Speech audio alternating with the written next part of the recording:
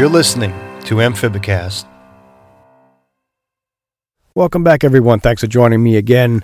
It's been a fun ride. We made it past 100 episodes. I want to thank everybody for your continued listenership. It means a lot to me. I'm happy that we've gotten this far, and we're going to keep going. So tonight's going to be no exception. I've got an interesting topic lined up for tonight. But before we get into that, of course, the usual stuff. Thanks to everyone for the nice 5-star reviews on Apple Podcasts and the nice 5-star ratings on Spotify. That's a great way to show support for the show, and leaving a nice review goes a long way, and it helps me get the show out to a wider audience. If you're interested in supporting the show in another way, consider becoming a patron on Patreon. I've got a couple of different tiers. I've got one as low as $1 a month, and I've got the more popular tier is the $5 a month tier. That'll get you a shout out at the beginning of an upcoming episode if you're a $5 a month patron. And for everything else, of course, follow the link tree. That's one link in the show description that'll take you to not only the Patreon page, but also to the Amphibicast merch store. I've got t-shirts, I've got stickers, I've even got socks on there. I don't know if anybody realized that, but I've got some nice Dark Frog socks if you're interested in getting a nice warm pair of socks, whatever fall's coming up, and you want to stock up on that. Some pretty cool stuff there. And I'm also an affiliate of In Situ Ecosystems now, and if you'd like to get a nice quality vivarium that's really set up for dart frogs and tree frogs, check out the link. If you make a purchase through that link, you'll get a 10% discount as a listener, and a small commission comes back to me at absolutely no cost to you. It helps me kind of defer some of the costs that I incur from running the show. And you'll also find a link in the link tree to support Panamanian frog conservation as well. If you're interested in supporting a good cause, that's a great cause to support. Click that link, and if you want to make a donation, it has really nothing to do with me. It really just goes directly straight towards Panamanian frog conservation. So other than that, for our topic tonight, I've been looking to cover the Amazonian milk frog for quite some time. It's a very popular species in the hobby, but I've never had them myself, so I really don't like to comment or give advice on a species that I haven't personally kept, despite the fact that they are kind of similar to many of the popular species in the trade in terms of husbandry. But I found this paper recently. It's a bit of an older paper. It was written in 2015 by a French scientist, and I reached out to him, but I couldn't get a hold of him. There could be any number of reasons for that. I don't know, maybe there's a bit of a language barrier with the email, or maybe he's not in academia anymore, or I don't know. But I didn't want to completely abandon the topic, so what I'm going to do is I'm going to read the paper, and we'll kind of go through it together, because I thought it was really interesting, and it seemed a shame not to share it with the audience. But he's going to get all full credit for it. His name is Fabien Mignet, and he's a scientist out of France. And the name of the paper is Biology and Captive Breeding of the Amazonian Milk Frog. And it was published in the IRCF Reptiles and Amphibians section of Conservation and Natural History. And it looks like it was volume 22, issue 2, pages 68 to 75. And it was published in June of 2015. And again, the author's name is Fabien Mignet, so all credit goes to him as being the author. Again, this is not my paper, this is his paper, and I just wanted to share it with all of you. And Fabien, should you ever come across this podcast, and if you'd like to come on and discuss this, you're more than welcome to do so. I don't know if you're ever going to actually hear this or not, but the paper was very interesting. So like I said, it seemed a shame not to share it. So what we're going to do is I'm going to start off with the abstract, and we'll read through it together.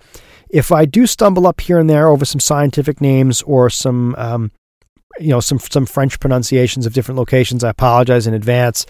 My pronunciation skills are what they are. So give me the benefit of the doubt if I make a few mistakes here and there. But overall, it's the paper's pretty well within the comprehension of the average person. I know a lot of people don't like to sit down and read scientific papers, but apparently you guys enjoy the sound of my voice, so I'm going to read it to you. So let's start off with the abstract here first. Although the Amazonian milk frog is commonly bred in captivity and in zoological institutions worldwide, very little information regarding these undertakings has been published. Here I report my experience with the successful breeding of the species at the Truro Park Zoo. I highlight some fundamental biological traits in order to fulfill requirements for captive breeding and to ensure the general welfare of these frogs.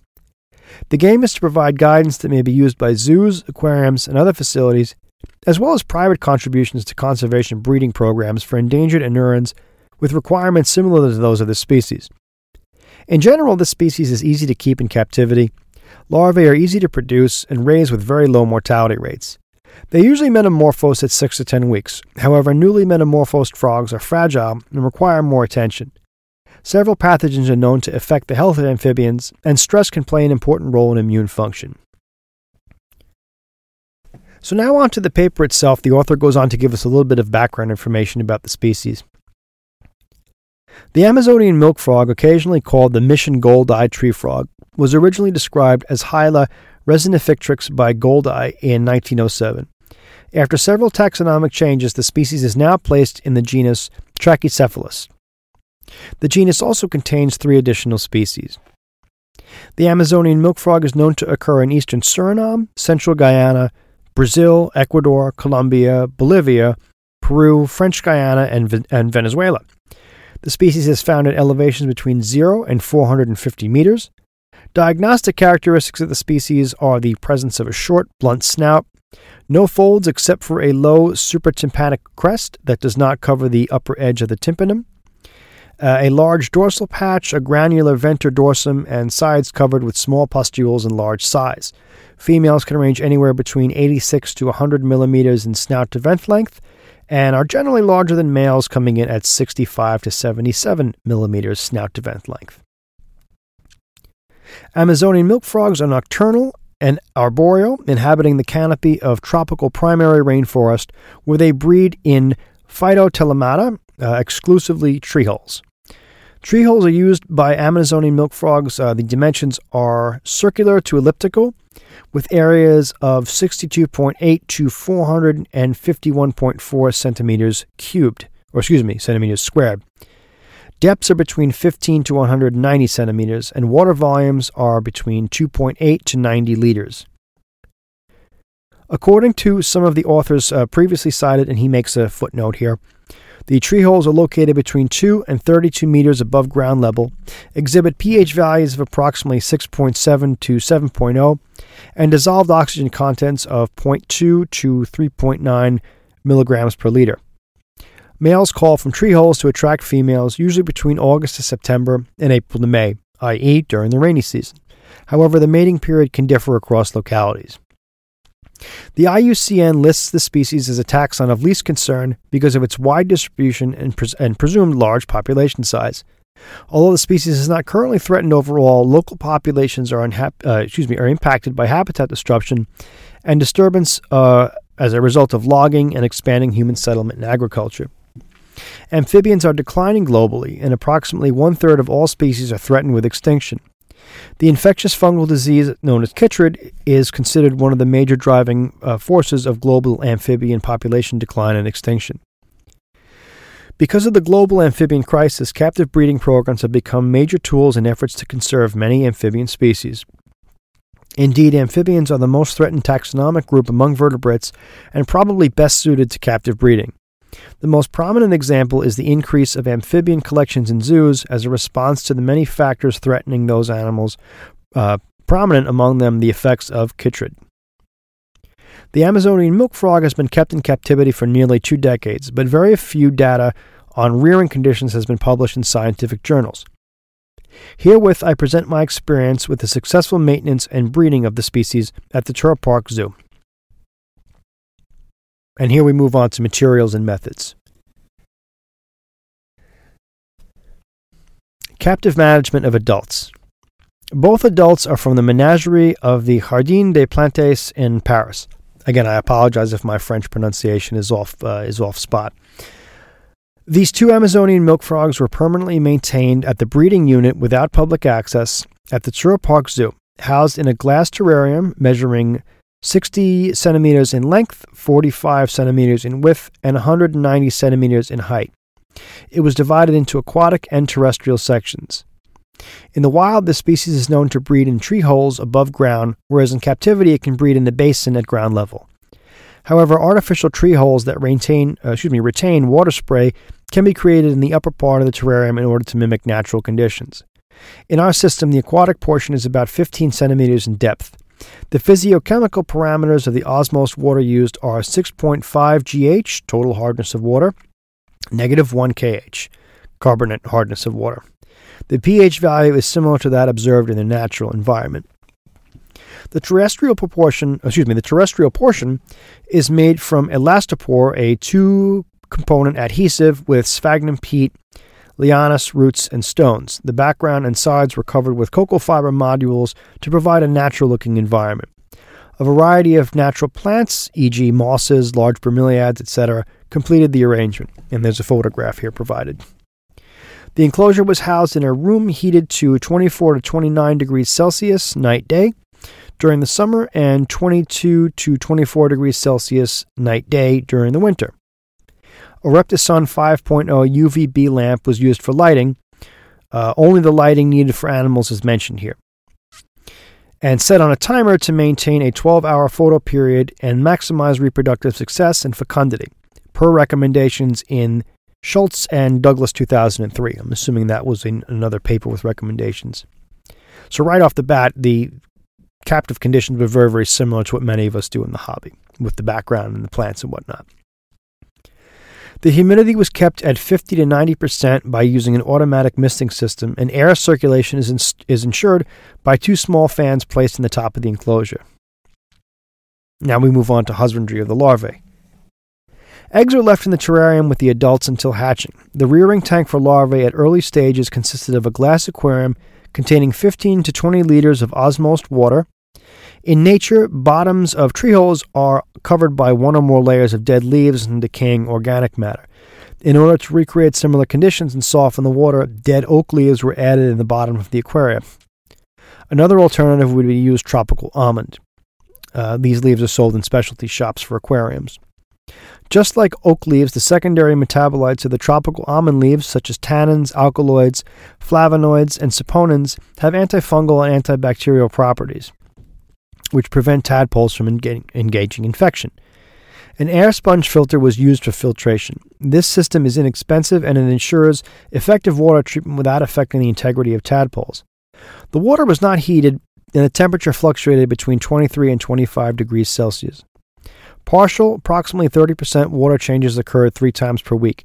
However, the period between water changes depended among other factors including feed rates, type of feed, and water temperature. Tadpole density must be taken into account when determining the frequency of water changes. In nature, larval density can be high, up to 15 tadpoles per liter. The maximum breeding density was widely reported and equated to 240 to 320 tadpoles in a 16 by 15 equals 240 and 16 by 20 equals 320. Nonetheless, raising tadpoles at lower densities by using additional aquaria minimizes the risk of food competition. The most developed tadpoles were successfully transferred into another aquarium containing approximately 20 to 25 liters of osmosed water, which was unheated, containing dead oak leaves and a floating dock. Partial water changes were also made 3 times a week.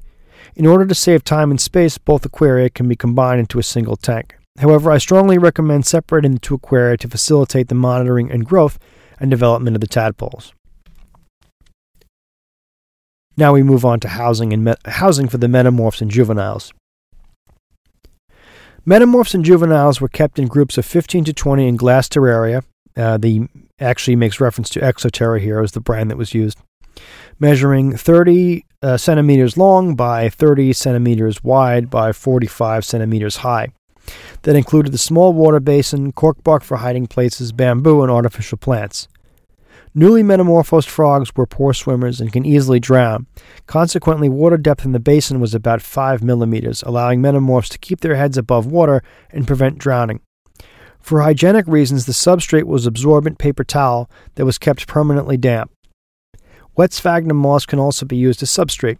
Metamorphs were maintained at the same temperature as adults, which was 24 to 29 degrees Celsius, and were misted with room temperature osmosed water twice daily, in the morning and in the evening. Well-documented negative effects of exposure to ambient levels of UV radiation on amphibians were reviewed. UVB exposure in amphibians can reduce hatching success, induce developmental and physiological deformities, and cause severe skin damage and/or darkening, decrease survival, and alter behavior. However, these effects are species-specific, and vary with life history and stage, and depend on context. According to Hayes et al., this was a study in 1996, low-level exposure to simulated ambient UVB radiation in the laboratory causes a number of developmental and physiological deformities in frogs. These include edema, skeletal anomalies, and eye damage. Therefore, to prevent similar problems and improve the overall growth of juveniles, illumination was provided by a UVB fluorescent lamp bulb. That was the Zoomed Reptisun Tropical UVB. The choice of power for the UVB bulb is based on the model used in the study conducted by Verschoren et al., but also influences the ecology of the species. One recent investigation has shown that for this species, daily exposure to UVB significantly improves growth and skeletal development. Due to the potentially beneficial effects of UVB on amphibian health, I highly recommend using UVB lighting for captive amphibians that may need UVB lighting in their natural environments. In general, many amphibians prefer rather cool conditions with subdued light. Accordingly, low-power UVB fluorescent bulbs should be used rather than high-temperature UVB lights.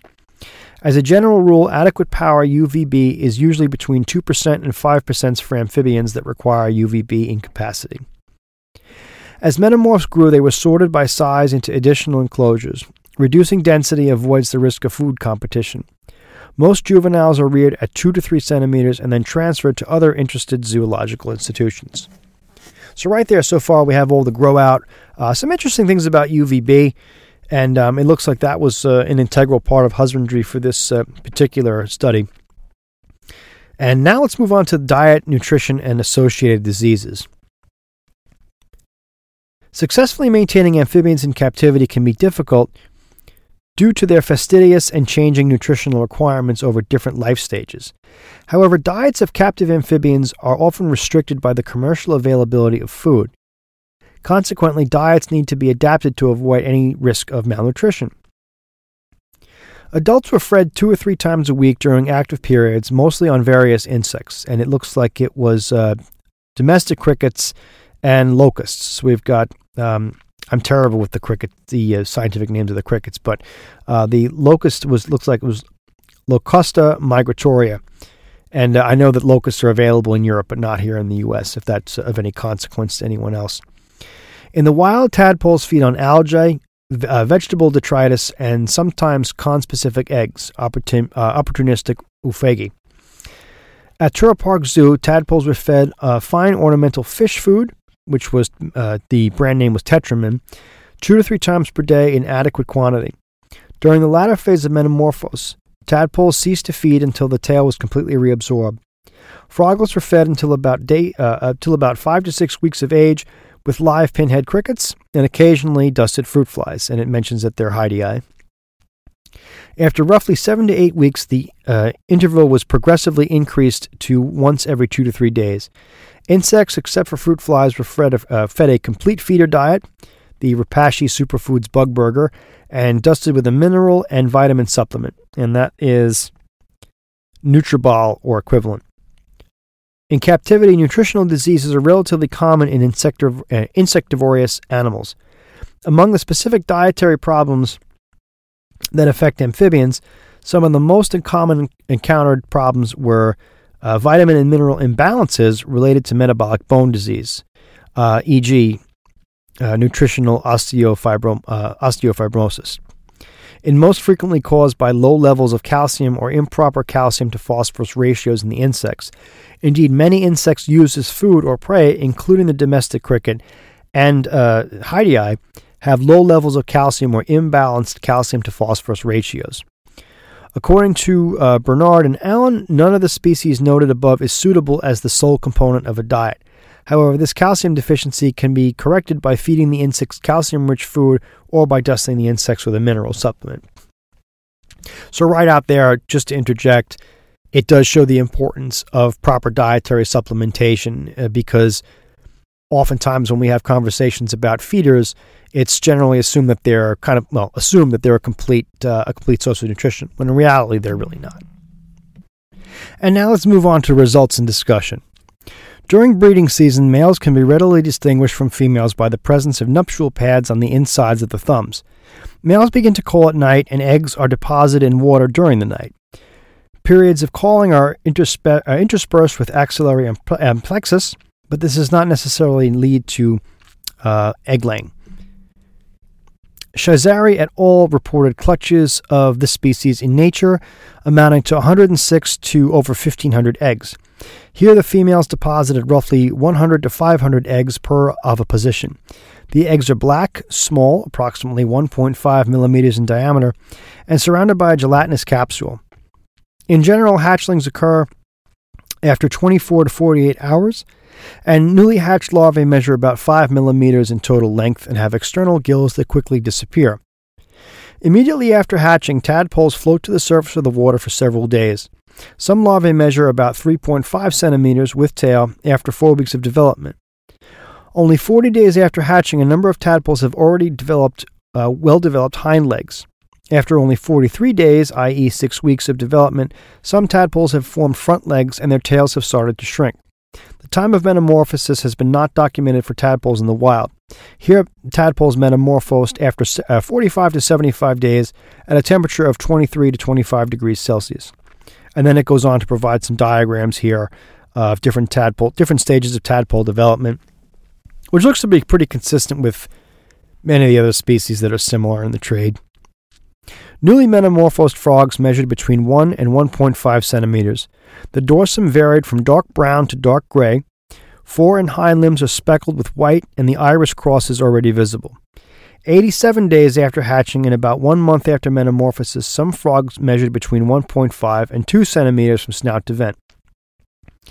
At this stage, their skin is still smooth, and the color of the body of the juvenile frogs begins to change. The white coloration of the arms and legs is incorporated into the dorsal coloration. Bands of dark gray and light gray develop on spots on the back, and after 1 year, frogs look like adults and measure approximately 5 to 5.5 centimeters. The dorsal surface is primarily gray-brown in color and covered with small pustules. The tips of the fingers are blue-green. The crossbars of the fore and hind limbs are dark brownish-gray. Because growth beyond the initial burst immediately after metamorphosis is comparatively low, even with abundant food, one scientist estimated that sexual maturity is not likely prior to 2.5 years of age. However, Jungfer and Proy in 1998 considered that males reach reproductive age within 10 to 12 months, and females can deposit their first clutch of eggs at 12 to 15 months. In general, the larger frogs tended to reach sexual maturity after 1 year, whereas smaller frogs often did not reach sexual maturity until after the second year.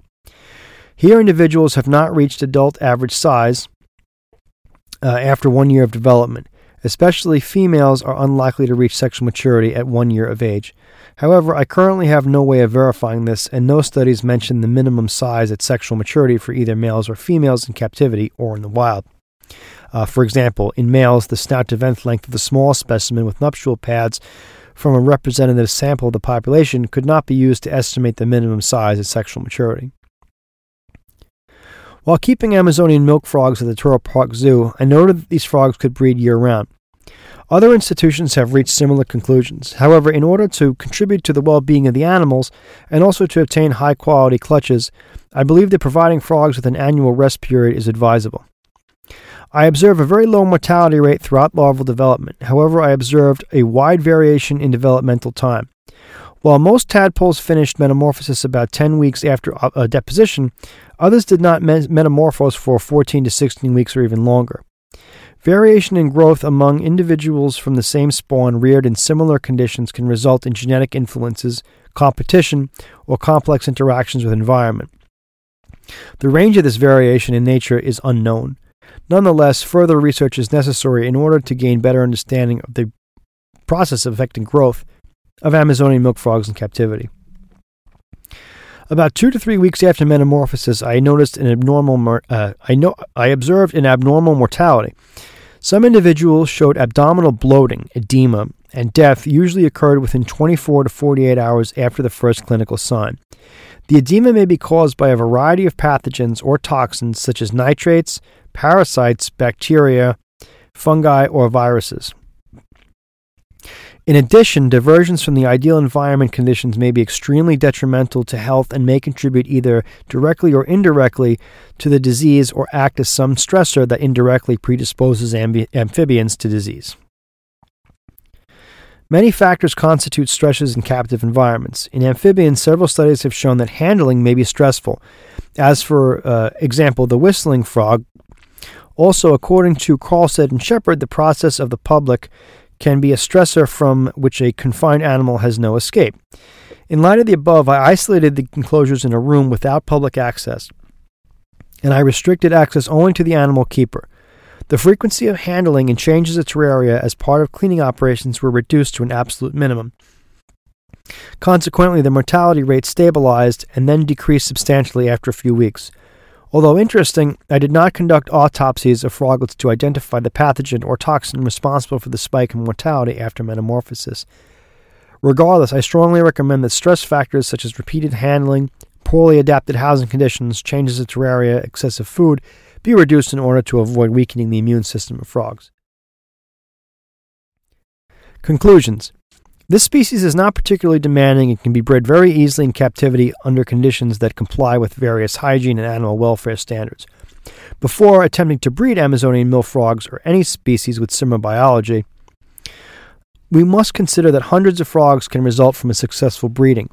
Also important is the need to test any new animal for BD and ranavirus. This will prevent the risk of spread within an animal collection, but also in nature during the potential reintroduction operation. I hope my successful keeping, breeding, and raising of this species provides a responsible and reproducible model that can be used for contributions to conservation breeding programs for endangered species that have specific requirements as this fascinating frog. Okay, so this was a lot to take in a relatively short period, but basically some of the key takeaways here are the importance of proper husbandry, diet, and nutrition. The author makes a very good point, in particular about nutrition, the fact that the crickets and fruit flies and things that we offer are kind of the staples, but not necessarily nutritionally complete, particularly in regards to the calcium and phosphorus ratio. From what I understand, it's generally a 1-to-1 calcium to phosphorus ratio, I believe is what's recommended, although I don't know that that's actually attainable. I believe something closer to that is generally what's opted for. So a proper balance of those two minerals is generally what's needed for proper health to avoid metabolic bone disease. One of the things that I had always been curious about, and I'm just kind of speculating here, is how these animals are able to sequester the nutrients that they need in the wild. I mean, because to my knowledge, I don't know of any insects that actively produce calcium unless they're getting it from little arthropods like isopods or things like that. But that's a discussion for another show. Another thing was also the UV exposure. I've had different conversations with people about UVB exposure, and I think that the research is progressing in a way that may show that older, more intense UVB bulbs may have caused or did cause substantial health risks or pose substantial health risks and cause problems for frogs going back a few decades. To my knowledge, lighting technology has advanced in such a way that there are options that make it more safe. That doesn't necessarily mean that every UVB bulb out there on the market is safe for a particular amphibian. He did note that they used the Reptisun 5.0. I've had different conversations with different people, and I think the best thing to do would be kind of use your discretion. You don't want to overdo it, but you don't want to underdo it. Again, that's a whole other matter. I would honestly recommend going back and listening to the episode that I did with Ryan McVeigh of VivTech. We had a discussion about the different intensities of UVB and UVA radiation and the benefits that they may have for reptiles, but of course, obviously, their effects on amphibians is not as well understood, and maybe that's something that'll change in the future. But for people who use UVB, I mean, it was used successfully in this experiment. Whether it was a direct causative agent, I don't know. It was incorporated into the husbandry. I don't think that was the actual focus of the experiment, but it was used in this experiment successfully without any major injury to the frogs, or really any injury that the author noted. So if you want to incorporate UVB, it seems like it's doable here. I know that that's kind of a contentious topic with people, but so we had the UVB, we had the nutritional nutritional components. Another thing also was cleanliness. I know I've spoken to other tree frog breeders, particularly like Mike Novi, and like Mike has impressed upon me and others how important cleanliness is. So you could very easily see a situation where an unclean terrarium could result in health problems. I know that the author of this article mentioned that he kept the froglets on wet paper towels. And I know people have different opinions on wet paper towels versus other types of setups, natural substrate and whatnot. Cleanliness seems to be a very important thing, and particularly with tree frogs. So that's another concern as well. Final thing worth noting, though, is that these animals were generally raised within the parameters that are accepted by most people in the frog community. It was done in an exoterra terrarium with a naturalistic background. I'm not quite sure the term that the author mentioned. I believe it's probably something similar to polyurethane foam that the background was constructed of. I really couldn't find exactly what the American or English-speaking counterpart was, but I assume it's the same thing, the whole cocoa fiber background with bromeliads and branches and whatnot. It would have been interesting if there was a little bit more about what initiated breeding. I didn't see any mention of a rain chamber or anything like that, but it seems to me that the breeding seems to be fairly straightforward. But he also does raise a very good ethical question at the end is, well, they're going to produce a lot of offspring. Do you really want to do this? So my advice to people is don't get a pair. If you're the average person, don't get a pair of frogs and like try to start breeding, because you're going to end up with a lot more than you can handle. And unless you can move those frogs, it's going to be a big process. So leave it to the professional breeders, because it's with them being the explosive breeders that they are. I couldn't imagine having like a couple of hundred little Amazonian milk froglets running all over my house with nowhere to go. So, well, in any event, I hope you guys enjoyed this. It seems to provide a very, very good standard of care, considering it was done in a scientific institution. It was done at the zoo under some pretty specific criteria. So, unfortunately, I can't really offer any personal experience on these other than what I've read in this study. But for those of you who are interested in the topic, I'm going to provide a link to the paper in the show description as well. If you want to read the paper for yourself, there's some diagrams in there. There's some pictures and whatnot, which is pretty cool. And if you are interested in keeping this species, I hope that this was not necessarily the only source of information for you, but I hope that it was a helpful one as well, because I believe that a substantial part of developing a husbandry protocol is getting as much information as possible. And scientific studies are generally unbiased. They don't have matters of personal opinion and things like that, which also have value as well. But it's a pretty objective paper, and I think that that's a great way to fine-tune your husbandry based on things that are factual and have been published. So in any event, other than that, it was an interesting read, and I know this was a little bit short, and I'd like to develop the topic somewhere in the future, maybe with someone who's got some more personal experience with the species and can maybe share some specific situations, some ins and outs, what to do when you have problems. But yeah, I enjoyed it. I hope you guys did too. Moving forward, I've got some great stuff coming up. So catch up with you guys again soon.